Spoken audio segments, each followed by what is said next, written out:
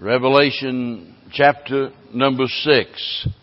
For those of you that have been here for the introductory lessons to this great book, I mentioned some things in the very beginning that will help you to understand this book, and that is the fact that it's divided up into three areas. Before the tribulation, that's the first 5 chapters. And then during the tribulation, that's chapters number 6 through chapter 19. And then chapter 20, 21, and 22 deals with a time period after the tribulation. So it helps you to understand where you're at as you're studying this book. And tonight, as we look at this section that deals with that period during the tribulation, I want to mention this, that I firmly believe that we have 4 separate accounts of the tribulation period. The Bible gives us 4 separate records. We call them the Gospels of the first coming of the Lord Jesus Christ. And here in the book of Revelation, we have 4 separate accounts of the next coming of Christ. By His coming, I'm talking about literally coming to this earth. And so during this tribulation period, as we look at each one of these sections, what you will notice is that each one of these concludes with the coming of the Lord. Now, the only exception in all of this is chapter 7 that we'll get to next week, and I'll explain then. It is actually parenthetical. In other words, it's not a continuation of the thought that he's on, but it's parenthetical by way of explaining something, and I'll talk more about that then. But it'll help you to remember, if you think about this, that there are 4 separate accounts of the tribulation. Tonight, here in chapter number 6, we see in this chapter, remember in chapter number 5, the 7-seal scroll that was introduced. John saw this strong angel there in heaven, and he was proclaiming with a loud voice, "Who is worthy to take and open this book," which was a 7-seal scroll. And now we come to chapter number 6, and we see that scroll being opened. Here in chapter 6, we see a panoramic view of the tribulation period, and it's introduced with the sound of thunder. Now, that is announcing what is to come. And whenever we think of thunder, we think of storm, right? And here we see impending doom that's coming upon the earth. We'll talk more about it at a different time, but just so that you might understand tonight, when we think of the tribulation, please understand that the coming of the Lord is in 2 different parts. There's the rapture, which is just before the tribulation, and the revelation, which is at the end of the tribulation. All of the Christian people, all of God's people at the rapture, which could happen at any time according to the Bible, just before the tribulation, all of God's people are going to be caught up together in the air to meet the Lord. So we're going to go be with the Lord. He's going to come in the clouds of the air, but it never speaks about Him coming to this earth and touching this earth at that time. He comes in the clouds of the air. We're called up to be with Him. 7 years of tribulation begin upon the earth. At the end of that time, we come back with Him to this earth in glorified bodies to rule and reign right here during what is called the millennial reign, 1,000-year reign of the Lord Jesus Christ. And so with all of that in mind, let's look at this panoramic view of the tribulation period. Verse number 1, he says, "And when I saw the Lamb open one of the seals, and I heard, as it were, the noise of thunder, one of the 4 beasts saying, 'Come and see.' And I saw, and behold, a white horse. And he that sat on him had a bow, and a crown was given unto him. And he went forth conquering and to conquer." So this is the first seal. You know, if I was to give a title to this chapter, I guess it might be The 4 Horsemen. The four horsemen of the apocalypse, as some have called it, or you might just call it the coming chaos to this earth. And here, the first horse rider he pictures as being on a white horse. Now, one thing that we need to clear up before we go on is to think about the identity of this rider and not get confused, because in chapter number 19, we find the Lord being pictured as a rider on a white horse. And if you're not careful, you will assume that this is what it's talking about, that it's talking about Christ. But there's a big difference in those two accounts. For example, here in chapter number 6, we see that this rider is not named. There's no identity given. But in chapter number 19, he's called the King of Kings and the Lord of Lords. That could refer to only one person, amen? In chapter number 6, he is associated with earth. In chapter number 19, he comes from heaven. In chapter number 6, it says he has a crown. In chapter number 19, the rider of the white horse there wears many crowns. Here in chapter number 6, we find the rider carries a bow. In chapter number 19, that rider carries a sharp sword, the Lord Jesus Christ. So there is a difference. A white horse. All through the Bible, horses are associated with warfare. White is symbolic of righteousness. Now, usually whenever we think about righteousness, we automatically think about the Lord and we think about perfection. And automatically some might assume, well, this is speaking about the Lord Jesus Christ. But it's not speaking of Him at all, as you'll see.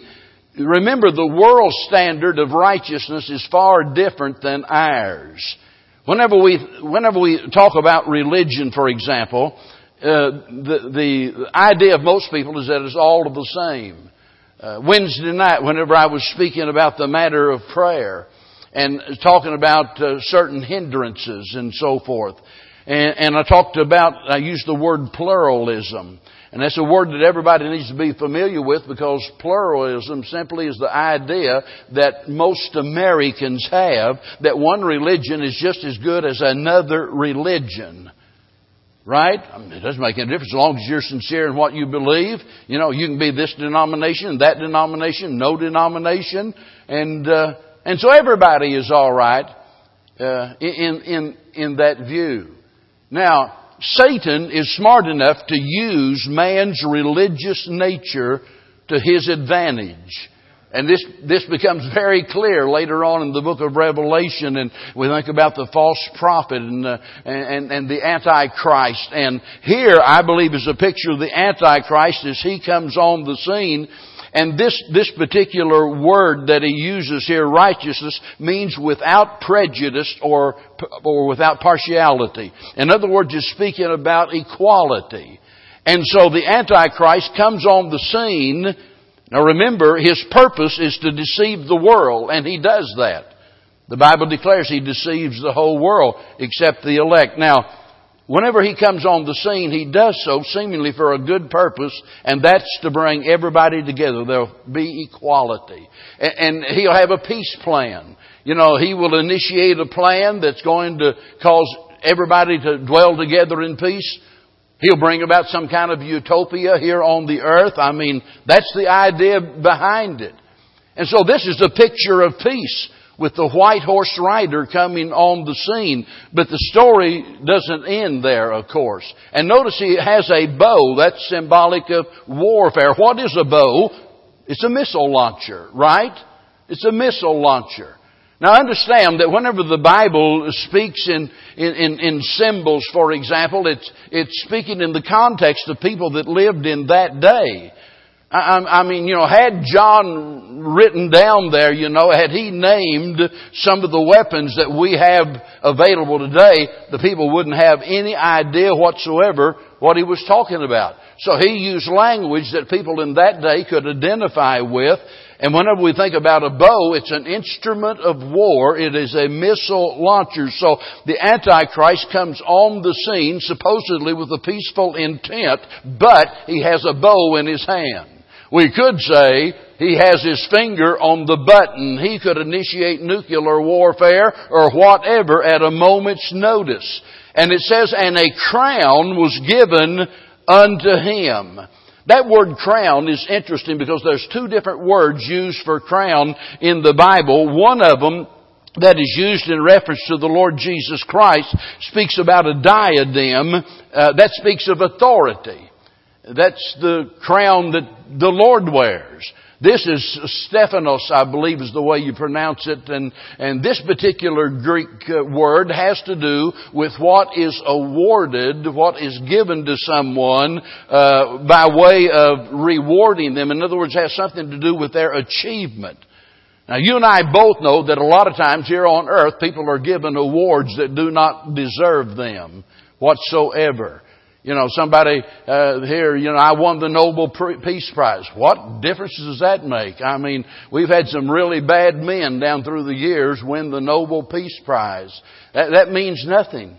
But here comes someone on the scene winning the confidence of the world, supposedly with a peace initiative, but he has the ability to launch missiles, as it were, initiate warfare, and a crown was given to him. In other words, they award him. That is, they honor him. Whenever the Antichrist comes, please understand that he's not going to be a man of usual ability. He's going to be a man that is very impressive. In fact, I think I'll take the time. Let me just give you a list of some things that are characteristic of the Antichrist. And we naturally can't dwell on these. If I was teaching my college class back years ago, we took time, read all of these verses, went through all of these things, examined each and every one, but we certainly don't have time for that. Let me just rapid fire mention 21 characteristics of the Antichrist. And I know you'll not get them all down, but at least you'll get the information. Number one, he will not be revealed until the day of the Lord begins. Now, later on, I'll give you a list of these things and give you the scripture that goes with them, but for time's sake, we just can't do that tonight. So, he will not be revealed until the day of the Lord begins. Now, that's important because a lot of folks, come on the scene and they say, well, Hitler was the Antichrist, or Mussolini was the Antichrist, or the Pope is the Antichrist, or whoever it might be. And down through the years, over and over again, I can remember a time whenever they said Henry Kissinger was the Antichrist. And boy, some of the preachers had long lists of things. Here's all of the reasons why I know he's the Antichrist. Well, he's not going to be revealed until the Lord comes. So you might as well quit worrying about it. You don't know. I don't know. And if a preacher tells you he knows, he's a liar and ought to quit preaching. Nobody knows. He will not be revealed until that time. Secondly, he comes from a Gentile nation. We'll see that later on in chapter number 13, where he comes up out of the sea, representing the Gentile nations. His rise comes through a peace program. He is characterized by great intelligence. He will be a great orator, according to Daniel chapter number 7. He will cause craft to prosper, according to Daniel chapter 8. He will rule over the 10-nation federation of the revived Roman Empire. 3 of the original 10 rulers will be eliminated in his rise to power. I'm talking about that federation of nations, of those 10 nations. And then as he rises to power, 3 of them are going to be eliminated. His influence will be worldwide, Revelation 13:8. He will establish a covenant with the Jews. Now remember, we just talked about the white horse rider coming with a peace program. In other words, he's going to assure equality for everybody. You're going to like this. It's going to be good for you, so on and so forth. And he sells the world on the idea that if you'll give me control, I can make this happen. And so he enters into this covenant with the Jews, a 7-year covenant, but then Daniel 9:27 tells us he breaks that covenant. Then Daniel 11:36 tells us he sets himself up as God. Now they've put him in this position of power here upon the earth, and all of a sudden there is an announcement. It's on all of the major news networks. It's in the newspaper and everywhere that so-and-so reveals his true identity. He's God. Now, you can sit there and think people will never believe that. But the Bible says that God will send them a strong delusion and they will believe the lie of the Antichrist.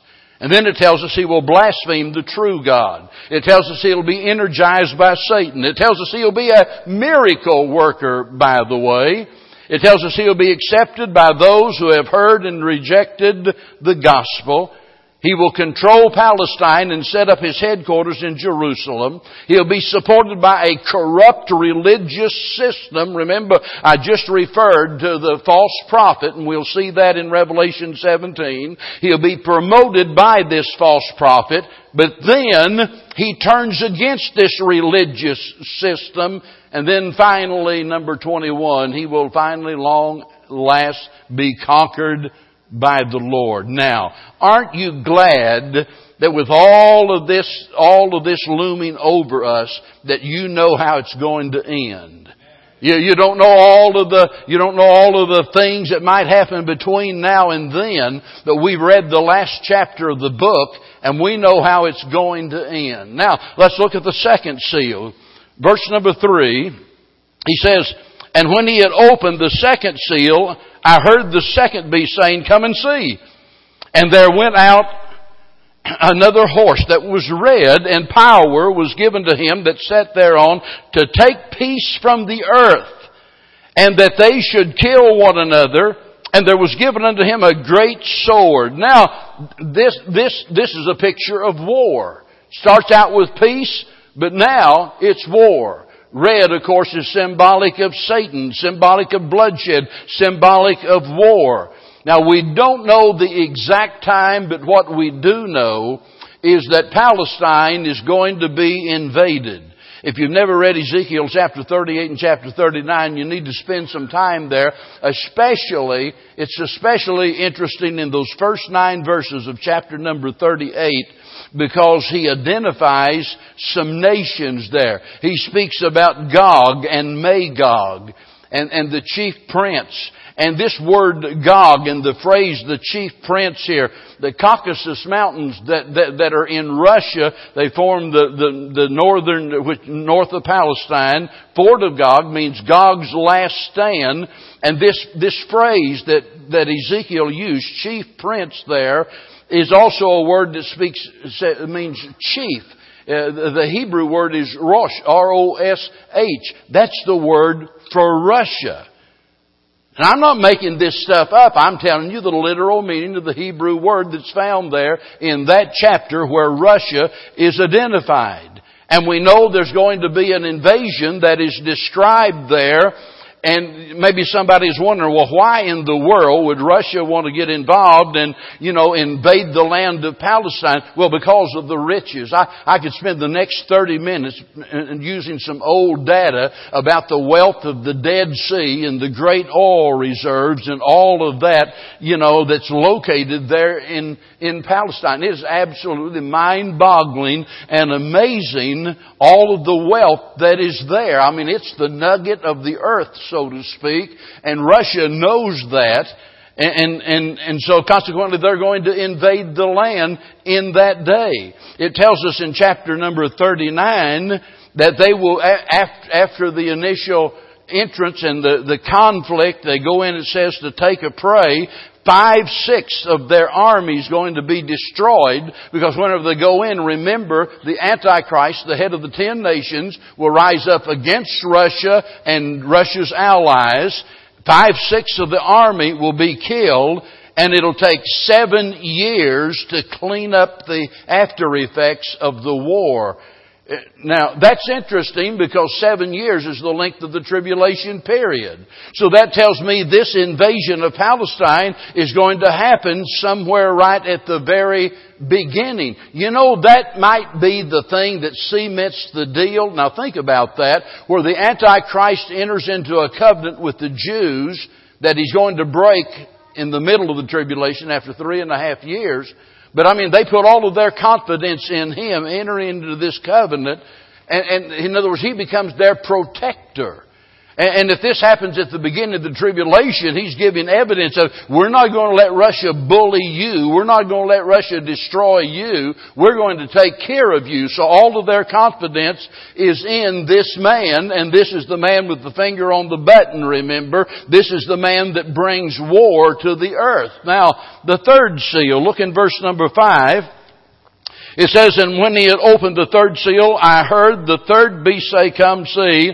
And I beheld, and lo, a black horse, and he that sat on him had a pair of balances. For you kids, that would be like your bathroom scales or whatever. It's a pair of scales. And he says, and I heard a voice in the midst of the four beasts say, a measure of wheat for a penny, and 3 measures of barley for a penny, and see thou hurt not the oil and wine. Now, there is a change of scenery. This time we see a black horse rider. That's the color of famine. There is a famine in the land. It's described in Jeremiah chapter number 14. It is exactly what Jesus predicted in Matthew chapter number 24. So this is not new information. Jesus said it was going to be this way, and it is the result of an unstable economy and famine. In other words, there are going to be shortages and no doubt the war itself that will be raging in certain parts. All of that plays into it. And the rider carries a pair of balances or a scales, and it's a picture of food being rationed. And notice what he says. He says a measure of wheat for a penny, and 3 measures of barley for a penny. The penny represented the wages of a day labor. In other words, you work all day in a penny, and the 3 measures for a penny, that represents, what you could buy for what you've got at the time, and it represents a starvation diet. In other words, if you want to just survive, there's enough for all of the family, just a starvation type diet, or you can feed yourself for one. And then he says, hurt not the oil and the wine. Now that's interesting, because here you've got everybody else living on a starvation diet, and the government rationing food out. And it says, don't hurt the oil and the wine, though. Well, now, who's going to benefit from that? That's the way socialism works, by the way. The government just takes and takes and takes and takes. And, as they take, they distribute, and by the way, what they distribute is not, it may be equal amounts among the people out there, but somebody's skimming it off of the top and getting rich. It always ends up that way, folks. It really does. And I think that's what we see here. Hurt not the oil and wine. We've got to take care of that. We've got to take care of the luxuries. The rest of you can starve to death. You can stand in the line and, having your food rationed out to you. And then notice what happens next in verse number 7. The 4th seal is open. And he opened the 4th seal, and I heard the voice of the 4th beast say, come and see. And I looked, and behold, a pale horse, and his name that sat on him. Now, we don't have to wonder about this, because here it is. His name was Death, and hell followed with him. And power was given unto them over the 4th part of the earth to kill with sword and with hunger and with death and with the beast of the earth. Now, it doesn't take any imagination to see that this pale horse rider represents death. Now go through the progression again. You have the Antichrist and his government coming on the scene with a peace initiative. Everybody's going to prosper. This is going to be good for everybody. There's going to be equality the world over. All you got to do is just give me the authority to be in charge and to run the whole show. And so they do that. But then we see after that comes the red horse rider, because war breaks out. The black horse rider. Now times are difficult. Remember, in the middle of the tribulation, beginning at 3.5 years, Jesus described from 3.5 year point on to the end as the Great Tribulation. In other words, it's going to be a whole lot worse than the first part. In fact, Jesus said it will be worse than any other time in the history of this world. The world has never ever seen how bad it's going to be. Now, let that sink in a little bit, and keep in mind that here we are seeing these people under the iron heel of what is now a dictator, the Antichrist. Their food is being rationed. And by the way, there have been times whenever people resorted to cannibalism, they ate the flesh of their own children to survive. And I'm telling you, we cannot even begin to imagine how bad it's going to be during the tribulation. Somebody says, yeah, but I just don't think people would ever do that. Well, what you forget is the Bible tells us that in these last days, perilous times would come and people will be without natural affection. In other words, there's no love for family. Boy, we're seeing that everywhere we turn today. No real great love, even for their own family. And boy, when it gets down to the nitty-gritty where the rubber meets the road and people are literally starving to death, there are a lot of people out there that are just bad enough that they literally would not hesitate to eat the flesh of their own children to survive. This is what's coming upon the earth, whether you believe it or not. And notice, whenever the pale horse rider comes on the scene and he speaks about death, and notice the different means of death. He speaks about the sword. That might have to do with those that are martyred. He speaks about hunger. That would have to do with those that starve to death. Then he speaks about death itself, which means pestilence or disease, and that's the reason they die. And then the beast. In other words, he indicates that the very fury of the beast will be intensified in that day. I've often said, and we're going to see later on, that during the tribulation, there are some beasts that are described, some animals, whatever you want to call them, that's just beyond description. And I'm not into sci-fi. I'm not a sci-fi fan. I just can't stand it. I just don't like it. But sometimes we wonder, where do these writers get all of these weird ideas, about these zombies and these beasts and all of these creatures that, they create in their own mind. Let me just be honest with you and tell you, and I'm not saying that they have any prophetic abilities. That's not what I mean. But I'm telling you, there is coming a time during the tribulation, there are going to be things happen upon this earth, the likes of which we could never even begin to imagine, that are going to these beasts loosed, the Bible speaks about, from the very bowels of the earth, as it were. Now, verse number 9, the fifth seal is opened. And he says, and when he had opened the fifth seal, I saw under the altar the souls of them that were slain for the word of God and for the testimony which they held. And they cried with a loud voice, saying, How long, O Lord, holy and true, dost thou not judge and avenge our blood on them that dwell on the earth? And white robes were given unto every one of them. And it was said unto them that they should rest yet for a little season, until their fellow servants also and their brethren that should be killed as they were should be fulfilled. This is amazing. There's a shift of scenery from the earth to heaven. And obviously those pictured here are the saints that will be slaughtered during the tribulation. Now, if you've been paying close attention, I realize you might have a question. Because I said earlier that during the rapture, all of God's people are going to be taken out of this world. And that's true. The saved are going to be taken out of this world. But during the tribulation period, there are going to be a great many people that will be saved. The Bible speaks about the fact there will be 144,000 of the Jews that finally will get their heads screwed on straight and realize that they have been wrong all of these years about Jesus being the Messiah. And these 144,000 Jews are going to be converted during the tribulation period.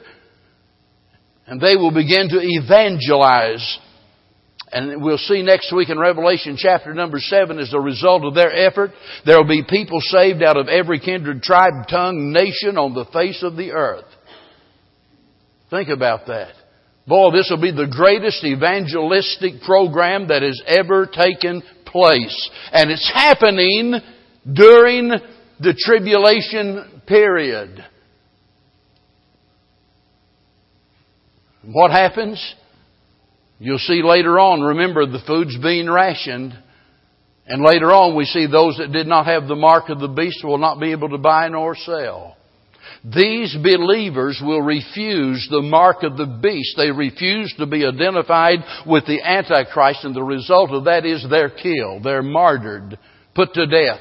And here we're seeing a picture of them. John says, I saw them. The seal was open and I saw them. They're in heaven and they're saying, how long, Lord? How long will you wait before you avenge the blood that was shed? And the Lord answered, well, just until your brethren, you see, they're going to be saints still here on earth, until they also are killed. Now we come to the sixth seal. Verse number 12, and I beheld, when he had opened the sixth seal, and lo, there was a great earthquake. Let me just stop there, because here we're going to see a list of cataclysmic events that's going to take place. You can go back to Luke chapter number 21, and you could read about all of these, by the way, and here we see them listed one by one. He talks about earthquakes. Jesus predicted that in Matthew chapter 24 and verse number 7. Experts tell us that the present earthquakes are happening at 1 million a year. Now, we don't feel all of those, understand, but it's happening. The experts also tell us that between 30 AD and 1959, the year I graduated from high school, there had been only 24 major earthquakes in history. Since that time, the number skyrocketed. In the 1994 World Almanac, I don't have the up-to-date facts and figures on these, but this is out of a message I preached in 1994, by the way. And I counted myself 77 major earthquakes since 1960. Now think about that. In all of those years, 30 AD to 1959, 24 major earthquakes. And then beginning in 1960 to 1994, there had been 77. Now, I'm simply trying to get you to see that just exactly what the Bible prophesied has happened and is happening. And the sad thing is, some people still won't believe. Whenever all of the evidence is there, they still refuse to believe that the Bible is true. And then notice he said the sun became black.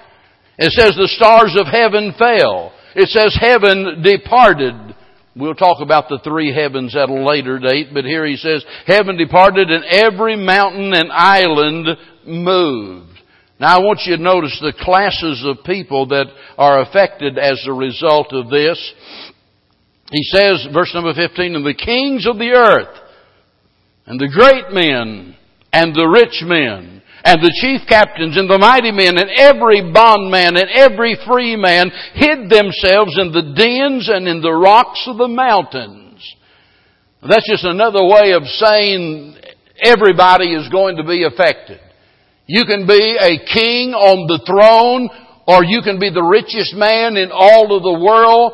But when God's judgment comes upon this earth, your authority and your riches are not going to buy you any special favors with God. He's going to get them all. And notice he says in verse 16, and he said to the mountains, or they say to the mountains and the rocks, fall on us and hide us from the face of him that sitteth on the throne and from the wrath of the Lamb. Here we see not only the classes affected, but the concealment that they sought. It's amazing. Instead of them praying for mercy, oh dear God, we've been wrong all of these years. We have wrongly accused you. We have doubted you. We have not trusted you. And we repent in sackcloth and ashes. And I mean, look, you would think a horrible judgment like this would finally shake people to the point that it would bring them to their senses. But it doesn't. They hide in the rocks and the caves, and What in the world are they doing there? Well, there's a lot of preppers that are there, by the way. I mean, already digging out bunkers and hiding supplies of food and everything, trying to avert any judgment or calamity upon them and their families, and people realize something bad is going to happen. But the sad thing is, when it does, these people are still not going to turn to the Lord. That tells me that regardless of what happens, there are some people that will never turn to Christ. Sometimes we preachers feel guilty, because maybe, let's face it, every sermon's not the preacher's best sermon. There are some days you don't feel good, some days you're not thinking straight. It's just sometimes, things don't come out right, and you go home and you beat yourself up and you think, if I'd have been more zealous, or if I'd used more or better illustrations, or maybe I ought to have thrown in a joke here and there, or whatever, and we beat ourselves up because nothing happened. Let me tell you something. It's not my job to make things happen. It's my job to preach the gospel of Jesus Christ, to teach the Word of God. That's my job. It's God's job to make things happen. And by the way, it says of Jesus that He could do no mighty works even in His hometown. And there are some people, I don't care how hard you try, there are some people that you'll never be able to reach. And their number is growing all of the time. And here at the end of the tribulation, with all of this evidence before them, what do? They hide in the caves and the rocks and the dens and cry out for death to come. For the great day of His wrath is come, and who shall be able to stand? Isn't that a great question? Who shall be able to stand in the great day of the wrath of God? Whenever God's judgment comes upon us, who shall be able to stand? I'm telling you here and now, only those that are covered in the precious blood of the Son of God. Only those that by faith have received Jesus Christ as their Lord and Savior will be able to stand. These people realize there's some things worse than death. These people would rather die than to face the Lord. But here's what they don't know. That's not going to get them out of it. Just because their body is covered over with 10 tons of rocks doesn't mean they won't have to stand before God. There is no escape from the great white throne judgment for the unsaved. Every unsaved person one day will stand before Him for their final condemnation. Who shall be able to stand? If you don't know Christ as your Savior tonight, let me tell you, you don't stand a chance. And every day you linger, and every time that you continue to reject the gospel message, you know what happens? Your heart becomes harder and harder. It's like a callus building up on your heart. And it becomes more and more difficult to reach you. Some of you may be here tonight and you can think of a time where when you would come to church and the Word of God was preached and you'd have a tear in your eye when the preacher talked about Calvary. And the Holy Spirit tugged at your heartstrings and you knew that you ought to trust Christ as your Savior, and you didn't do it. And each and every time that you rejected Him, it became easier and easier. Now you can sit through a service where they sing the old rugged cross, but it doesn't move you. The preacher can preach about Calvary, but it doesn't move you. Let me tell you right now, if anybody is in that condition, you need to be scared to death, because you are in a dangerous, dangerous place right now. And if you're here and not saved, I urge you to be saved. Look, folks, when we realize what's coming upon this earth, and we realize what our responsibility is as as God's people to serve Him and to reach those that are lost. When we study prophecy, it's not to satisfy our curiosity. It's not just, so we'll be able to go out here and go to work tomorrow, school tomorrow, and argue with people, about eschatology. That's not the purpose. And the purpose is for a very practical reason, and that it might ignite a passion within us to reach our unsaved loved ones before it's too late. Because if Christ comes tomorrow, remember, the Bible said 2 will be in the field, 1 will be taken, 1 left. 2 in the bed, 1 taken, 1 left.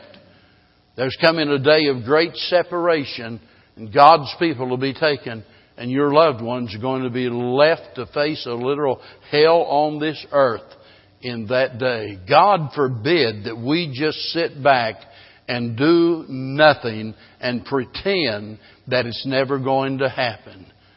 Let us take advantage of the opportunity while we still can. Let's stand together.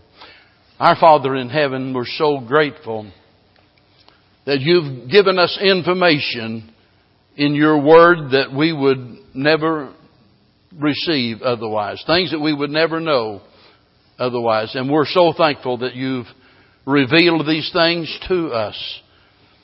And Lord, while on one hand it encourages our heart and it thrills our soul to think about the fact that we are a joint heir with Jesus Christ, and as a result of that we know that the best is yet to come. But Lord, at the same time we realize that for our dear friends, for our loved ones, our family members, those that know not Christ, this will be the most horrible thing in all of the world. Help us tonight to commit ourselves to the mission that You set forth in Your Word, that we'll do everything within our power to reach them with the gospel of Jesus Christ before it's too late. For we pray in His dear name.